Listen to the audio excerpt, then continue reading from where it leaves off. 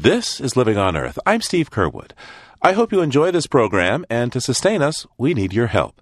Please go to our website, loe.org, or call right now, 1-617-629-3638.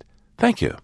We live in a sea of synthetic chemicals. By one count, 80,000 are used in the United States, and only a few hundred have been tested for safety. And even before we're born, we're exposed to these potentially toxic substances. That concerns Laura Turner Seydel. She's worried that what we don't know about synthetic chemicals could hurt us.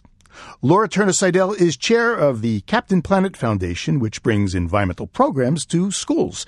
Her dad is media mogul Ted Turner. She recently spoke with Living on Earth's Steve Curwood. A number of years ago, you decided to have your family's body burden tested. Now, that's the total amount of toxic chemicals that are present in our bodies. What led you to do this? Well, there were really a number of factors, but my family has been part of the environmental movement for years and years, and we know that toxins are a big problem in our land, air, and water. And when we had the offer to participate in this toxic body burden program, we jumped at this opportunity, and really my father, my son, and I all agreed to participate, and the results have been fascinating. And I gather this was something that was just getting started. Yes, actually, we became part of the first intergenerational study. They took 15 vials of blood from each one of us and tested us for about 80 chemicals that are very prevalent in our society today and in many people's blood. They're known carcinogens, known hormone disruptors, and other toxic type chemicals. And it's really frightening to know that this is going on in our communities, and we were happy to be part of it. Well, let's start at the head of the generations. What were the results for your dad's testing? Well, Dad had high levels of mercury and lead, probably from the fish he ate. He was about 98th percentile for mercury. And then lead, he has an older home that probably has lead, in the solder and the pipes. And then also there was lead in paint. So even if you paint over the walls, you still get a lot of lead dust from opening and shutting doors and windows. So that's probably where his came from. But, it's hard to say for sure. Okay, and then what about your body, Laura? What did they find? Well, it wasn't surprising when they told me that I had high levels of artificial musk.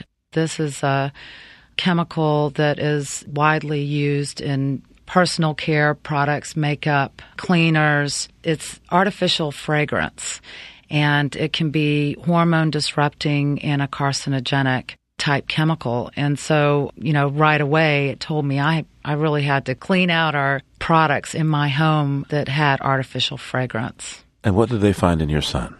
Well, John R. had high levels of flame retardant, and you can absorb that through your skin if it's on your clothes. And for children, they made pajamas with flame retardant on it. I always bought those thinking that it was the right thing to do.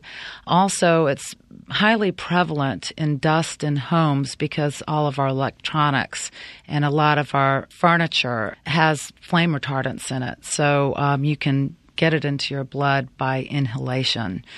And then he had high levels of Teflon-type chemicals, which is kind of a barrier for grease. It's prevalent in candy wrappers and fast food wrappers, even microwavable popcorn. They use that to line the bag so that the grease does not soak through.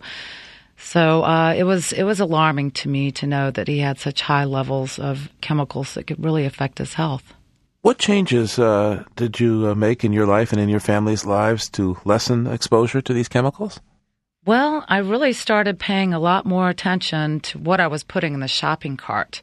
A great resource for me, one of them was going to a Skin Deep database at ewg.org that lists thousands of personal care products, cosmetics, and foods that can have high levels of egregious chemicals so that, I as a consumer can make an educated choice about what goes in that shopping cart and what comes home to be consumed by my family. I wonder how overwhelmed you felt in this. I mean, there's just so much information out there, so many cautionary advisors in the media. Don't use plastics with bisphenol A, avoid personal care products with parabens. How did you cope with this? Well, sometimes people call it an overload of information. I love my community, and I've really enjoyed finding people who are working towards the same goal, which is making sure that until we have legislation protecting us and regulating this kind of business, that we educate ourselves and get the word out as much as possible. But, as much as we educate ourselves and, even if we go to a website and look up what's the best to use, you still can't chop your way around it. So that's why we have to call on our Congress to do the best thing for our communities and for the health of our children. And that's pass these two really special bills, important bills, the Safe Cosmetics Act and the Safe Chemicals Act. Tell me, what's in that proposed legislation and why would it help? Well, the Safe Cosmetics Act would be an update for a bill that was passed in the 1940s that's a page long that doesn't require manufacturers of personal care products or cosmetics to list all the ingredients. For instance, 86% of the red lipstick has lead in it, and by law, they're not required to list it. Of course, I don't think I know any woman who would buy knowingly a tube of lipstick that had lead in it. But this bill would require that all ingredients are listed so that the consumer can make an educated choice. Now, the Safe Chemicals Act would really look at about 400 of the most egregious chemicals. Europe has banned these outright, known carcinogens, hormone disruptors, and this law would put the responsibility back on the manufacturer to prove that these chemicals are really safe for human consumption, for human use, and especially for our children who don't have the immune systems to protect themselves from an egregious onslaught of toxins. We're just about out of time, Laura, but have you thought about going back and having your family tested again? It's 7 years ago you did this first.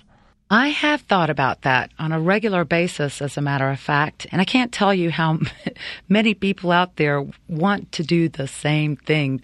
They want to know what's in their bloodstream. And it's hard to do. It's expensive. These tests are expensive. So that's why it's even more important that we make sure that we limit exposure to egregious chemicals and just outright ban them. Just like Europe has done, they've found alternatives. They might be a little bit more expensive, but what's our health worth? The health of our families, the health of our communities. Laura Turner Seydel is an eco-living expert based in Atlanta. She's the chairperson of the Captain Planet Foundation, which brings hands-on environmental programs into schools. Thanks so much for joining me, Laura. Thank you, Steve. Have a great one. To find some links to resources on chemicals and personal health, go to our website, LOE.org. I'm Steve Curwood.